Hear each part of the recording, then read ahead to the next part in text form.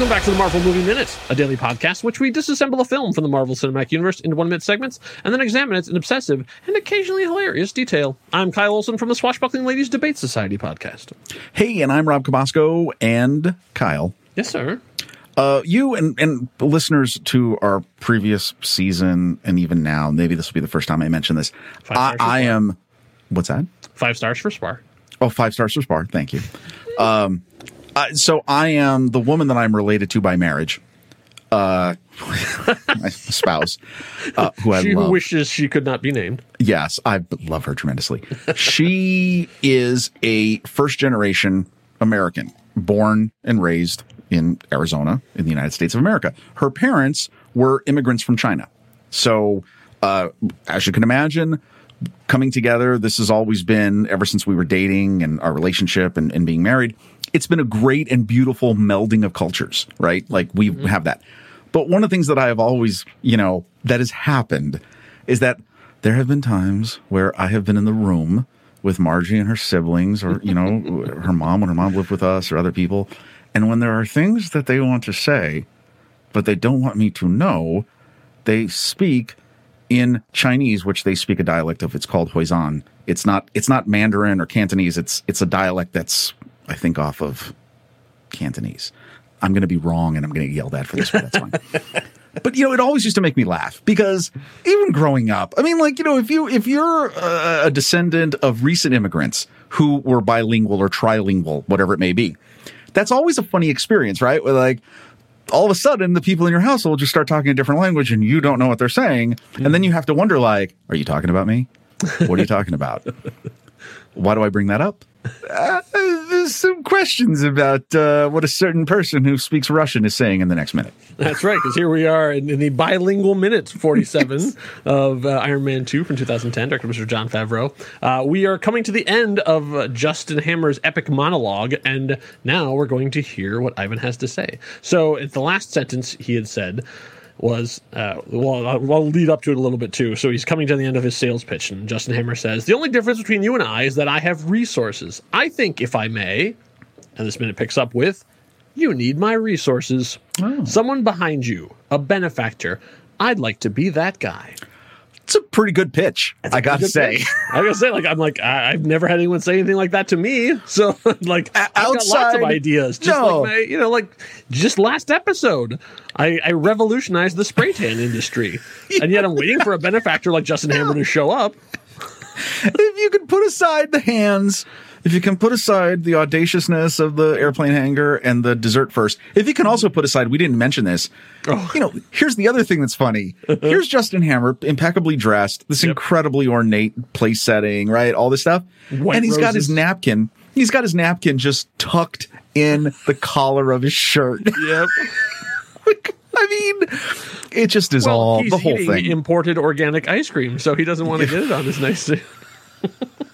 Seriously. Anyway, it just makes me laugh. So Ivan then responds. So, like, Ivan then has been listening to all this stuff, understanding all of it, because we know that Ivan speaks perfect English, understands perfect English at this point.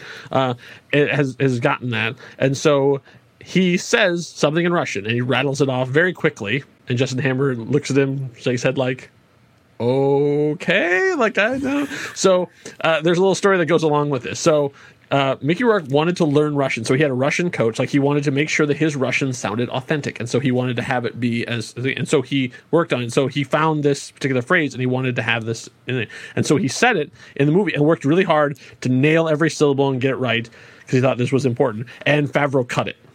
He cut the line in half. And so Mickey Rourke, like, at the actors showing when they first did it, came to him and like, "You got to put it back. I worked really, really hard on that line. That line is important. It needs to be in the movie. You have to put it back in the movie." And Jon Favreau went, oh, if this means that much to you, okay. And it was actually the last change they made before they locked the movie, was putting it back in. Wow. So the concession to it was the second half of the line, as you see when it goes, plays over Justin's reaction. So, like, it's as opposed to just one 20-second, whatever it is, thing rattling off Russian where there's no subtitles. And so that's the part of the thing, is you didn't want the audience to be confused. So this is a filmmaking trick. You have somebody say something in another language, you don't get subtitles because the person in the other half of the conversation is confused. So you want the audience to be confused too, because we're with Justin in this. Like, what is going on with this guy? So what he says is, if I get killed, do not wake me. It is better to die than to live in your world. Yikes. That is so good. Because he knows not one person in that room is going to be able to understand what he just said. Like, just showing his loathing for everything Justin stands for. And in a way that he has no idea. He's like, I'm going to take you for all you're worth. I'm going to... Right. You are about to get hosed on this deal, but sure, let's be pals. If I get killed, do not wake me. It is better to die than to live in your world. Now, isn't that okay? But now I find that an interesting line, though, in that if I get killed, so if I get killed, I'm dead. Yeah. Do not wake me. Well, you're not going to be able to wake me if I'm dead. I think it's poetic. Oh, I was being very... what am I doing? Being a literalist. You know what? I see. Now that's funny because when I saw it, I found that too in the research, and I was like, wow, is he trying to say with all this technology, if something happens to me, don't try and save me? Like, because my path's already been taken. Like, that's what I took that to mean, quite literally, right? And then his emphasis on it is because I want to die than rather live in this world of your unabashed wealth and extravagance and stuff like that. So, I mean, to me, it all makes sense. It's poetic and literal. It's class warfare. I mean, like, yes. It really is like, this is the have-nots and the haves. Like, exactly. I hate everything about you. I hate everything you stand for, but wow, I mean, sure, let's be pals. Can I just tell you? I mean, dude, are you not impressed? Minute 47, look at the deep, deep character arcs that we have in this movie. These are two seasoned actors who took the time to really do their homework. Like, this is incredible. From the spray tan to the Russian epithet. Like, these guys took their time and they made it serious. Like, these are well developed characters. Aren't you having a blast so far? This is amazing. I wouldn't say a blast because I know what's coming. Oh, dang it. Come on. But I do not fault Sam Rockwell or Mickey Rourke at all in this. Like, they are doing their best, and Mickey Rourke apparently is not pleased with the cut of the movie as well. He thinks most of his best stuff got sliced up and dropped on the editing room floor. Well, you know what I have to say to you about that? What? Very good, man. Very good. Very good. Because Justin then is saying, okay, do you speak English? Because I can get a translator. Yeah, dude. Have you been understanding everything I'm saying? And of course, I could probably answer him in perfect English. Instead, chooses to play the role of I barely understand English at all. Very good, man. So he's not saying he's a very good man. From what it's very good, man. Comma. The importance of commas. Right. Very good, man. Like, okay, we have a deal. And so Justin repeats a very good man. Ivan says very good man. And then they toast. So I love it. Ivan grabs the bottle and clinks against Justin's, I think, water glass or wine glass. Yes, water glass. Yeah. So that's what they do. It's very bad luck to toast with water, and so we'll see how that's going to play out. Oh, what a great pull on that. Right? Yes, this is true. Okay, now I also think it was funny is earlier on in the previous minute when the attendees first came up to him, they were pouring red wine. Mm-hmm. And we couldn't tell. There was no way to tell what kind of wine it was, or else we would have talked about that. But they were pouring red wine. And then I love when they come to toast, all of a sudden he's got vodka. Bottle of vodka? Yeah. Bottle of vodka. Yeah. Like, where did that come from? I gotta say, Justin Hammer is a great host because he's let's give him options. He did say we have everything. That's right. So here you go. Whatever he wants, he can get. And so apparently there is a much longer version of this scene somewhere. Favreau sort of implies that there's a longer one. But then we get to a different conversational gambit. We've talked about, war and family and legacy and Russian proverbs, and there's a little bit of gamesmanship going on. But no one's talked about a bird. Oh. So this is what Ivan puts out his one demand. He wants one thing from Justin Hammer in order to do this work for him. I want my bird. Now, just so we know, we're not playing the sound because the bird has not actually appeared on screen. No, the bird is not here. There is no bird. They're just talking about the bird. And now, so Justin is very confused by this. I think this is such an interesting. Okay, and for those of you who are listening, are like, are you serious? You think this is interesting? Yes, I do. Here's why. First of all, Ivan, he obviously gets very serious about this. Mm-hmm. Is this him breaking his own character? Like, I want my boy. And we'll get, and Justin's reaction, which is great because Justin almost breaks his character where he's just like, so that, what? You want a bird? You want a bird? And you can see it. Sam Rockwell does it great. Yeah. His whole facial expression is like, whoa. Like, we're so close to signing this deal. Like, I'm offering you. I am in his mind. I am changing your life entirely. Yeah, I have just offered all of this to you. I broke you out of jail, by the way. Yeah, remember that? Gave you salmon carpaccio, and you just all of a sudden you put the brakes on everything, and you said you want your bird, and oh, by the way, you speak English. Yeah. What? No, I love that. And then, you get to the whole thing where he's like, and then he immediately just in that fraction of a second goes from what to, okay, fine, I'll get your bird. I'll get you 10 birds, right? Yeah. Sure. Ivan then slams the table. I want my boy. My bird. Well, what's going on here? Because to me, this is Ivan. Whenever I've seen this movie, which I do enjoy, I always wonder, is this him? If there's one thing that he can embrace with any sentimentality, it's not his father because his father's gone. It is that bird. And so for him, it's his, I can't believe I'm going to use the Linus analogy. Oh. It's the blanket. Is the bird his, and of course Linus from the beloved character of Peanuts and Charlie Brown. Is that what is going on here? Or is he just trying to show a thing that, hey, I'm going to play with you even more and I want to see how many hoops you will go through for me. No, I think this is honesty from Ivan. Right. I think he really does want a bird. However, where you see Linus in the blanket, I see Buffalo Bill and Precious. Oh. Wow. Yeah. I think this is the one sort of humanizing thing about Ivan, who's like a Russian slab built for revenge, but he also loves his bird. And just like Buffalo Bill was a good pet owner. Okay, so wait, let's just pause right there. Hold on a second. Buffalo Bill has his negative qualities, I admit, but I mean, obviously a talented tailor, but that's beside the point. But okay, good pet owner. I think we can all agree on that, right? Whoa! In case you're missing the reference, we just in minute 47 of Iron Man 2, we just came into a discussion where we're not sure which entertainment metaphor applies more appropriately: Peanuts or Silence of the Lambs. What? That's the title of this episode, by the way. What? Oh my goodness! Obviously, this was something they wanted to do. They wanted to have an animal because Mickey Rourke actually is a huge animal lover. Like that is one of the things he is like, and he is so much so that he has the name of one of his dead dogs tattooed on his neck. Yeah, and you can see it very clearly in here.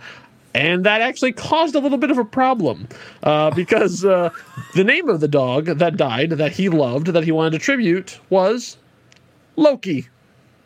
So on his neck, on the right-hand side of his neck, he has a large Loki tattoo put on his neck. And Kevin Feige had a huge problem with this. He's like, whoa, we're just about to release Thor. Like next year, like in 12 months. Loki's going to be on everyone's mind. We cannot have our main character our main villain have a Loki tattoo. So they had to digitally alter it. So when you look at him in these scenes, you'll see it does not look like Loki at all. First of all, it's written backwards because he wants to be able to see it in the mirror. That was another Mickey Rourke decision. Oh, okay. But they don't do it on every shot. So if you look very carefully and through the rest of the movie, you'll actually see Loki written very clearly on his neck in a lot of shots because they didn't digitally alter it and all. It's just on like the real serious close-ups like this one. But it's Loki spelled backwards on his neck. Yes. So you would okay. Yes. Well, I'd say it's not. It's written in mirror language. Mirror language, not spelled backwards. Right. Well, yeah, exactly. Just for clarification. Well, you can see what they did is they took the L and the O and they turned it into an M. Exactly. And that was honestly they said they basically altered the O so it wouldn't look like a U or something. I mean, they tried to do it. But like I said, they don't do it on every shot because I guess it was expensive. And Jon Favreau was not pleased about this, and he said, it's fine here on home release, but he said when you blow it up on IMAX, it looks terrible. Because I think it was one of those last minute just smear it. Basically, the digital version of just like scratch it out on the screen. Okay, scratch it out on the negative. I got to tell you this though. Mm-hmm. Had this happened later in the first 10 years of the Marvel Cinematic Universe, they would have kept it, and they would have figured out a way to weave that into the lore. Let's say in a different parallel universe. Joe Casey to write a comic book that it would that would explain the connection between the two of them. Absolutely. Oh my God, no! Because I mean, think about this. This is still in this infancy of all this. Mm-hmm. And as you're right, like they know where they're going immediately. The very next movie, obviously, is doing this filming. Yeah. So, that could have been so interesting, right? Oh wow. Oh, okay. There's a totally new thing. Okay, well now my mind is blown several times in this episode because the Songs of the Lambs, Linus, and now we got. So so on Justin's line he's still trying to figure out this bird thing. Well, okay, nothing's impossible. Are we talking about? Is this bird back in Russia? And that's where the scene transitions. No, that's for that. Yeah, we're not done with the minute. We're not done with the minute. No, there's still a little bit more to go. But because we're gonna jump across the pond here. Do you love though how Justin, and I appreciate this, he's a problem. I mean, one of the things that he does is he's a problem solver. I mean, obviously he's trying the best he can with his solutions, but in his mind he's already like, okay, it's a bird. It's in Russia. Dude, we're going to get whatever bird you think, I know, we're just think you're a bird. It tells what the bird looks like roughly. He's already in his head. And you can see it again because his demeanor switches. Like, okay, yeah, all right, we'll figure that out. Sure. Enjoy your salmon. So then we move from Monaco all the way to Malibu. From Monaco to Malibu. The Iron Man 2 story. Nice. So we come back to, and we're inside of Tony Stark's house. Now, it looks like there are 3 people in this scene, but there are actually only 2. So you have Pepper Potts, you have Natalie Rushman, and you have a dude standing between them. That is actually a statue called Le Homme que marche the First, created by Swiss sculptor Alberto Giacometti. I find this interesting because this is he is a famous sculptor. I think he died somewhere in the 60s or so. But this is his work obviously lives on, and they wanted this specifically there.